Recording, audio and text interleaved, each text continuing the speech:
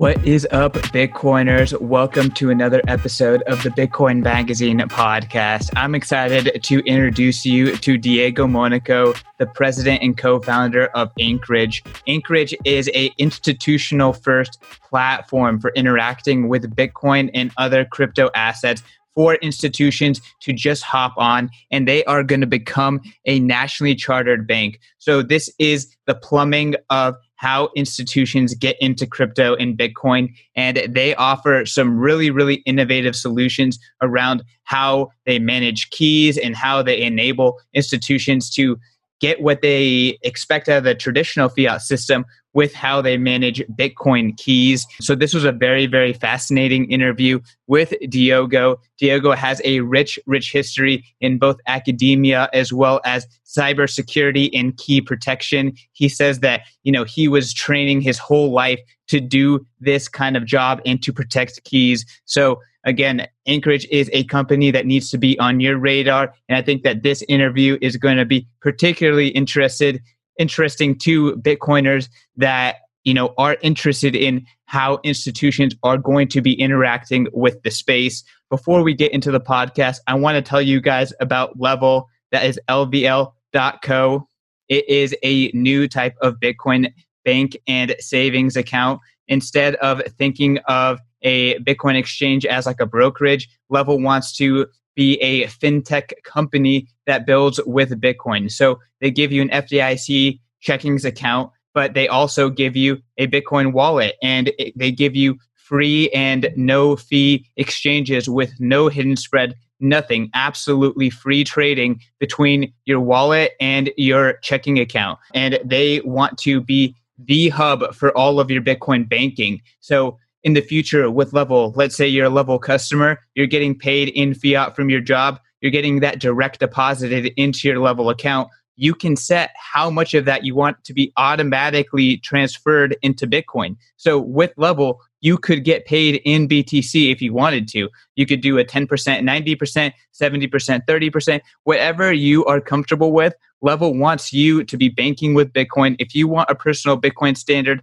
Level is the place for you to achieve that with full fiat exchanging and everything like that, and no fees whatsoever. Check out LVL.co today. I think it's really exciting that we have on-ramps that are moving in this direction of more of a challenger bank style. So very excited for Level and very excited to see where they push Bitcoin.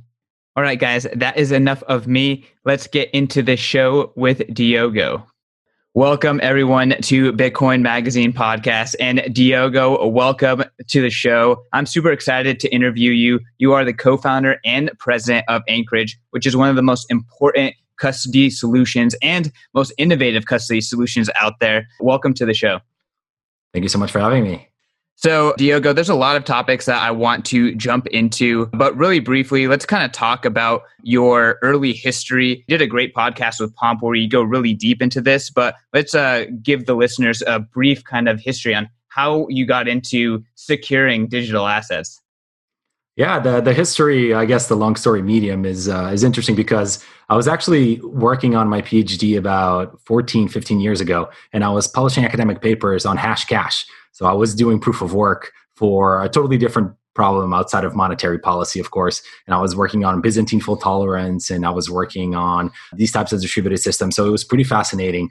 That was actually the reason why when I joined Square very early in 2011, when Bitcoin came around and started becoming popularized, I latched onto it. I had worked on every single building block of Bitcoin. And so it was obvious that for me, this was something that I was working on, except that it was very academic in pursuit. I loved it. And so I worked at Square, led the platform security team for 4 years, and then ended up moving to Docker to lead the security team at Docker, and then starting Anchorage just over 3 years ago.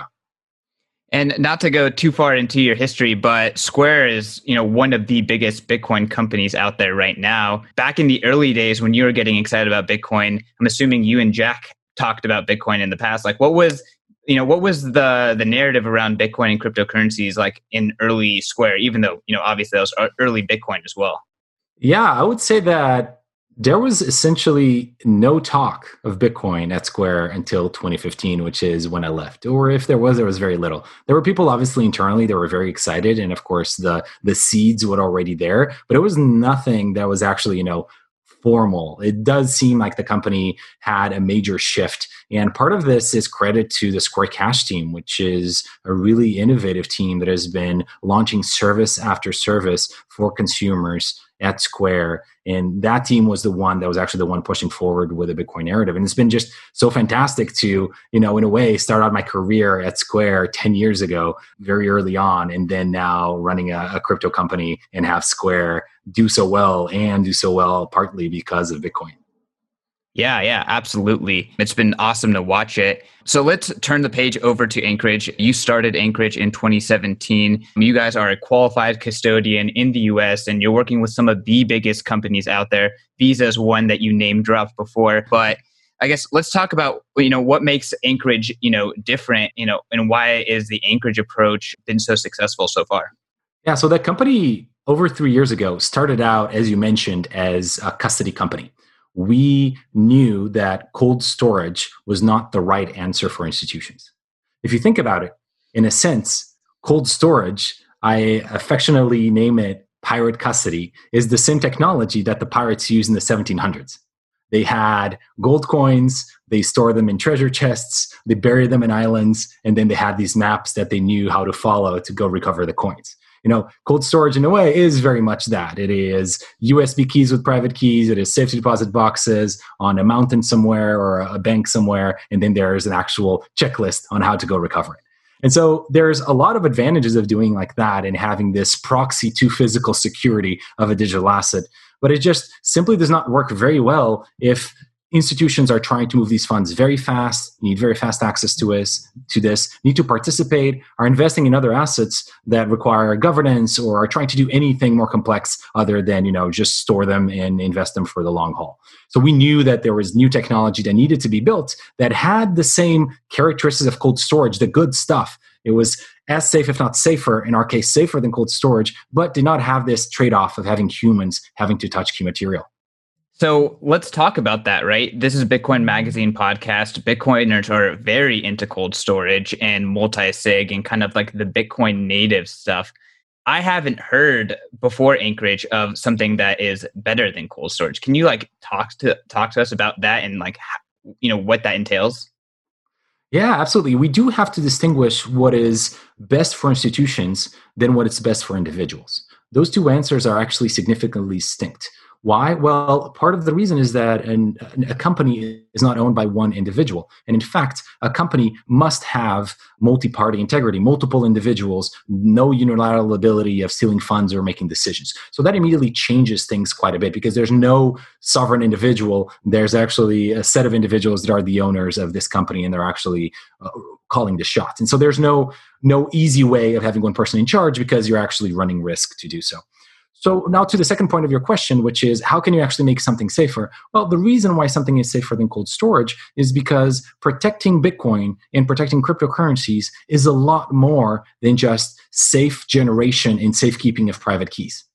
In fact, part of the things that people forget is that are two other incredibly important points, as important as safekeeping the private keys themselves. One is how do you identify the individuals? How do you have individual authentication and authenticity of the individual that is supposed to have access to that? And the other one for institutions is how do you authenticate institutional intent? So those are really the three pieces. Is the key generated correctly and safe? Yes, that's what we talk about when we talk about cold storage, but people do not cover on how do you know it's actual Diogo and does Diogo's company actually want to move these assets, yes or no? Yeah, that makes sense. And it would make sense why, an individual would want to put their use cold storage, put it under their mattress, whatever. Whereas obviously an institution has a much more complex set of, situations and key stakeholders.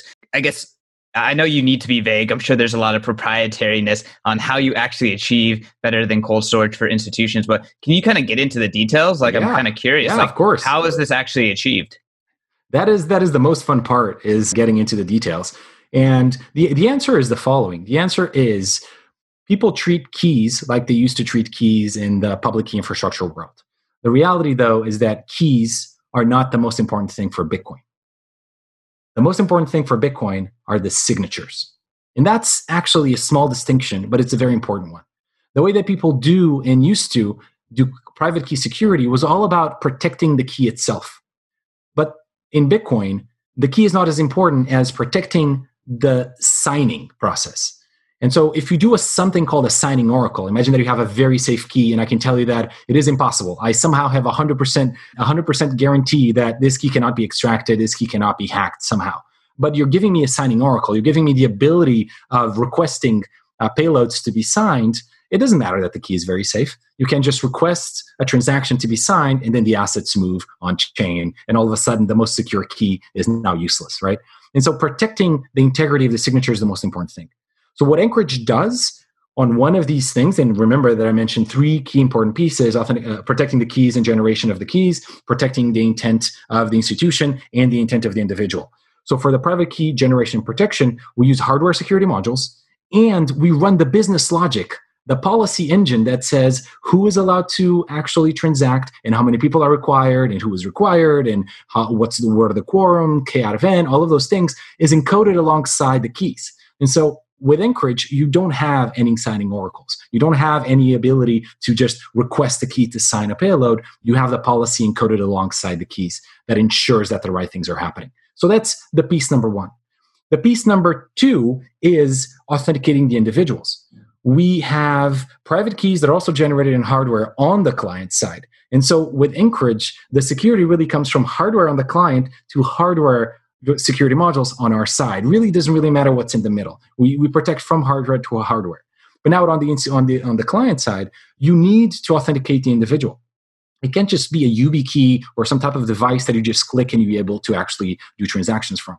So Anchorage relies heavily on biometrics. We have several types of biometrics where we identify the human. So we can univocally say that, yes, this is Diogo transacting. And we have all of this metadata that we collect to then use for the third point, which is actually look at the organization's pattern of behavior. And then we can actually have a lot of metadata to do risk analysis of whether this is something that we want to accept or something that we don't want to accept. So those are the three key pieces. Hardware security modules with policy engine, keys and hardware on the client side with the ability of doing several types of biometrics, identifying the specific human, and a lot of metadata to do risk analysis and collection to actually decide whether this is organizational intent or not. I mean, that makes sense. And again, it makes a lot of sense in the context of a large organization that wants to deal in Bitcoin or crypto assets.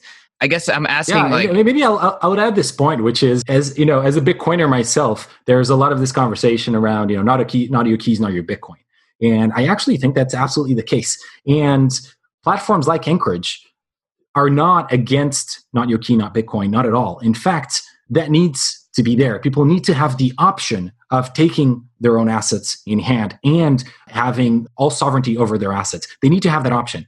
However, institutions also specialize in many other ways. And so there's no way that every company in the world is going to be able to build a very sophisticated crypto custody stack with all of the sets and bells and whistles and security protocols and auditability and regulatory clarity as Anchorage has built. So it's just a normal process of specialization. It is really not against Not Your Keys in Bitcoin. In fact, it's a potential alternative for institutions. And so I'm very much of the opinion that we need the ability of having these bearer instruments. And that's one of the beautiful things about Bitcoin. Absolutely. And you kind of front ran my question, actually, but I completely agree with your sentiment. And, my sentiment is that Bitcoin is programmable money. So people are going to program it the way they want and use it the way they want. And it's about optionality and it's about choice. So exactly like you stated there. So I guess kind of talking about institutions using Anchorage. So this would not be a situation where institutions want to take custody. They are saying, hey, we want this infrastructure, this capabilities, and we're willing to work with a third party in order to get that. Is that correct? That's right. So Anchorage used to be a custodian. Right now, we're a lot more of a platform.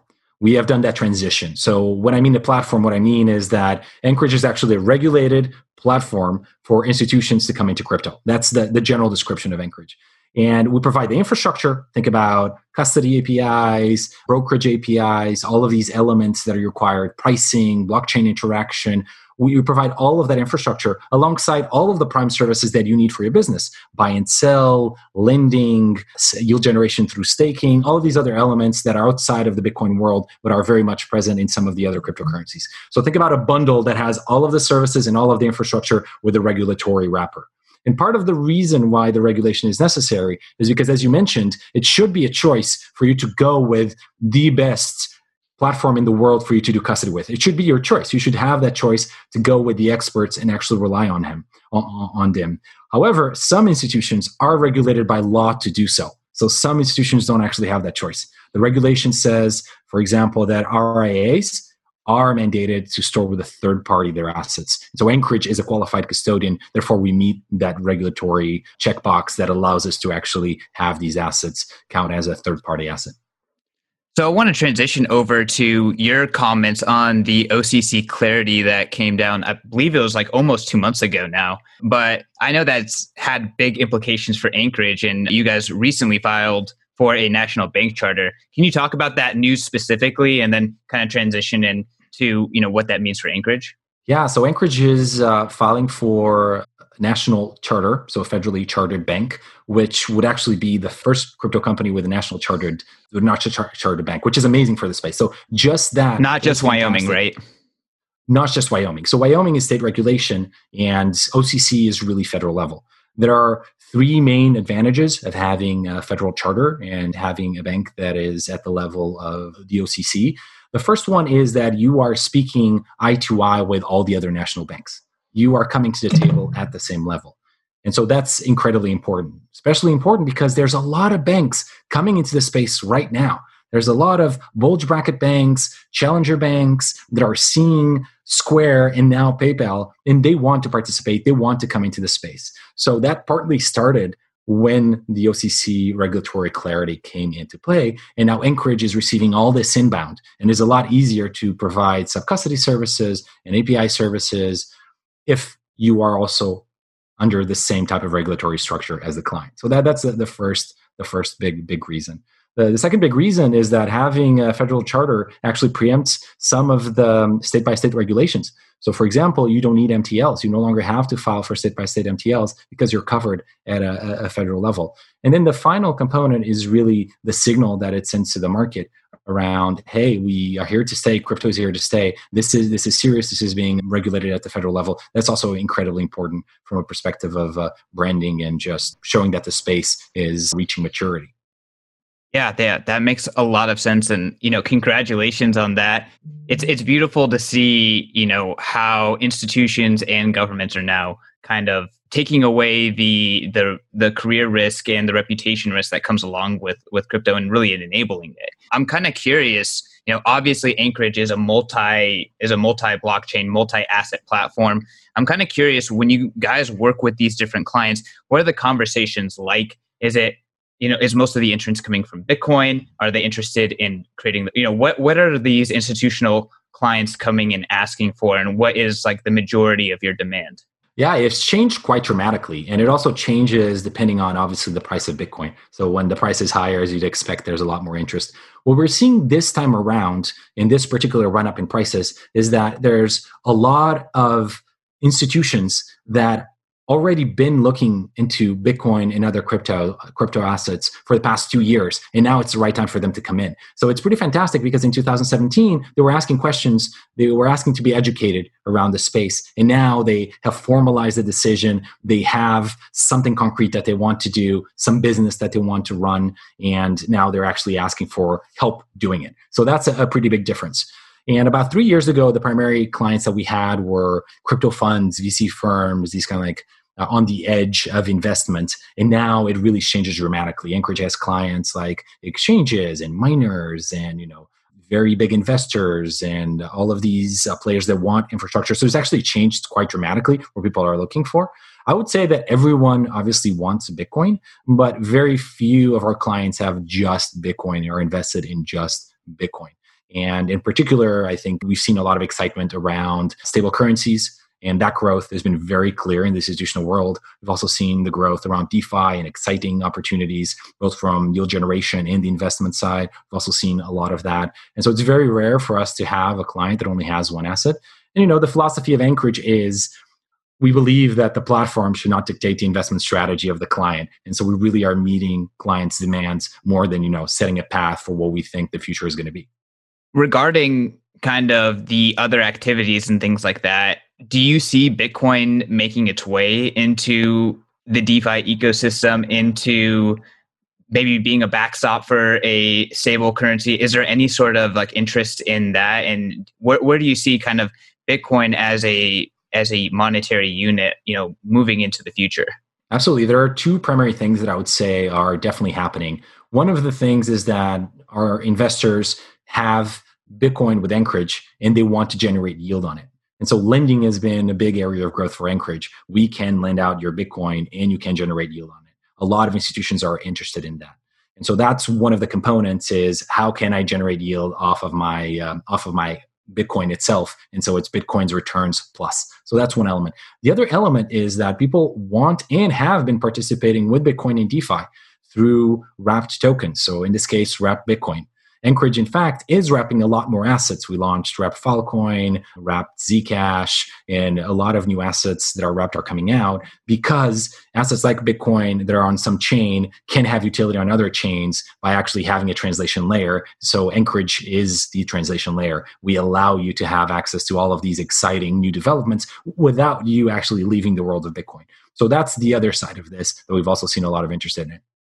Makes a lot of sense. In terms of like what you provide versus multi-sig versus collaborative custody, where do you see, obviously you guys are building towards what you think your clients want, but is there a middle ground? Is there a world where businesses want to hold their own keys and have some sort of like, let's say collaborative help where they have control of their keys, but they're working with someone as a co-signer or to like help them somewhere that's like less fully managed and more like in the middle ground? Is there room for that in the future? There's absolutely room, and in fact, as we mentioned, there should be the availability of services like that, and people should definitely choose what they want to actually use it or how they actually want to do storage, and if they want something collaborative or if they want other players.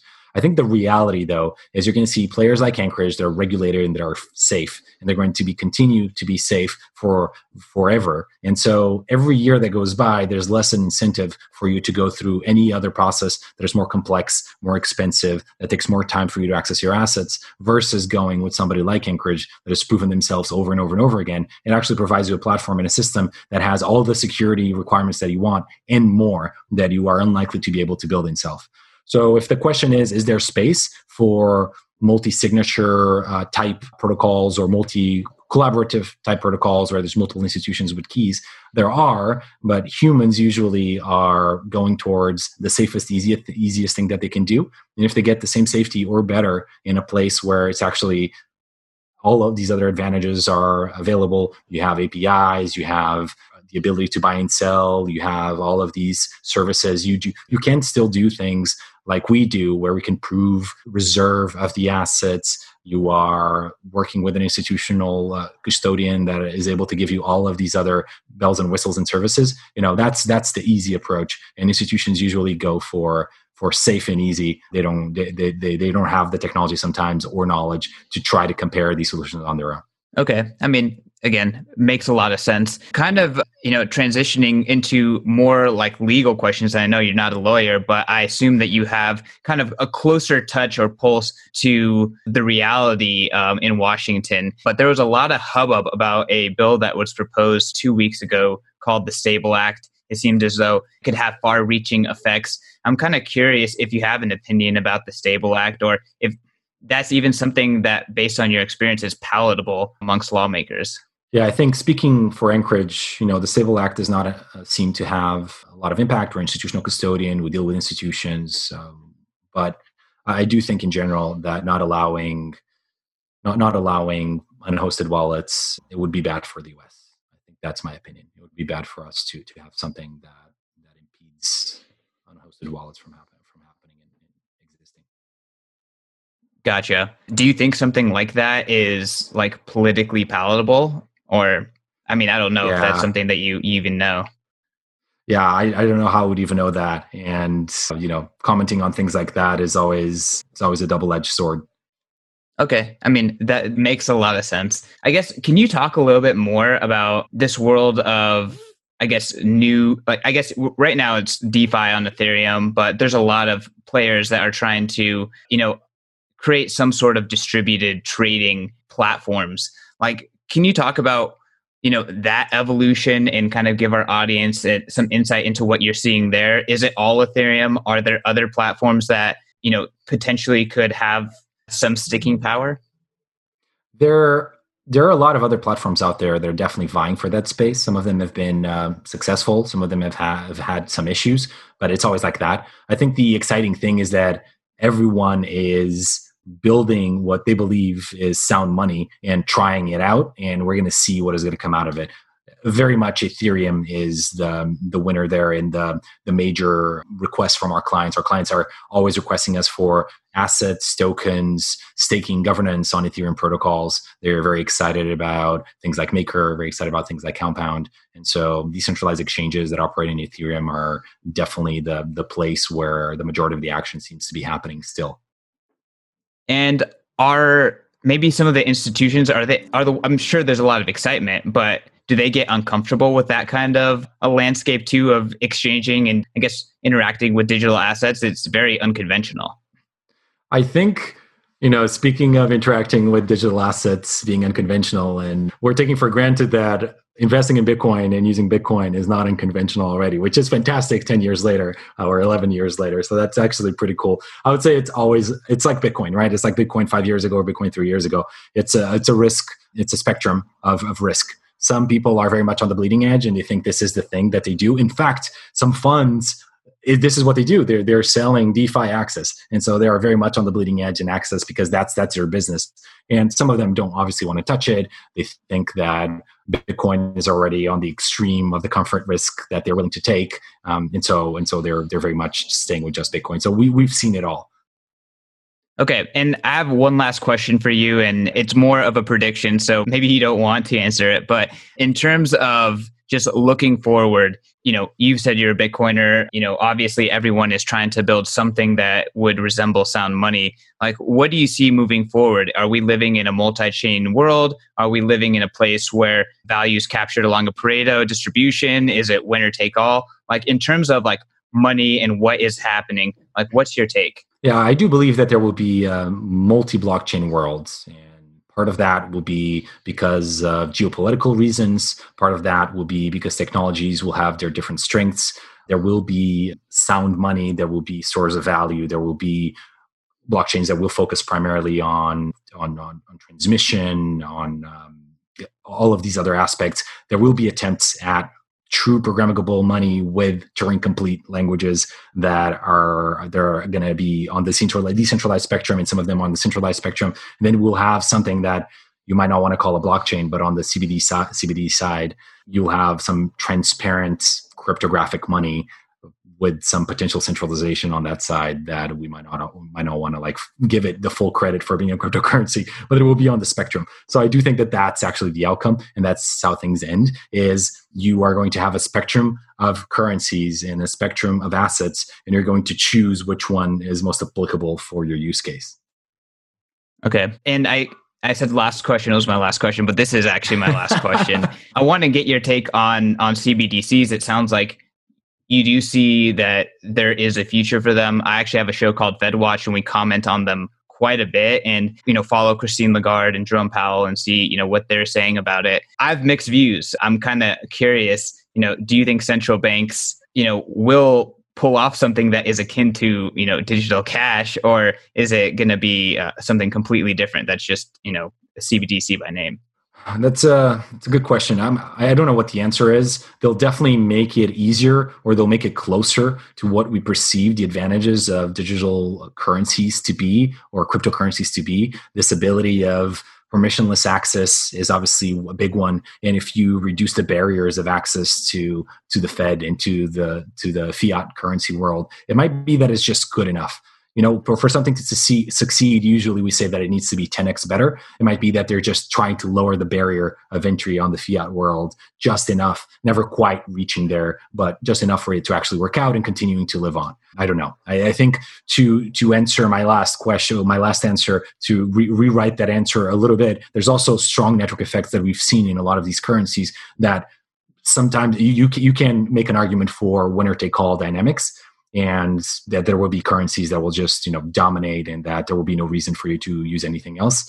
But I don't know what the world ends. I'm more on the side with that there will be a spectrum. There will be mostly centralized digital asset. There will try to call a digital currency. There will be CBDC. There will be, on the other extreme, Bitcoin with self-sovereign, completely decentralized sound money. And then there will be plays in the middle, things like DM that will be somewhere in the middle, in between one and the other. Yeah. Diogo, thank you so much for coming on. I really appreciate your perspective and answering my kind of tough questions here. Want to give you a chance to plug where people can find you, learn more about Anchorage, as well as any last words that you want to give to the Bitcoin Magazine audience. Yeah, absolutely. We're always looking for people to join the company. Anchorage is growing really fast. You can find us at anchorage.com, and you can find me on Twitter at Diogo Monica. Thanks a lot. Cheers.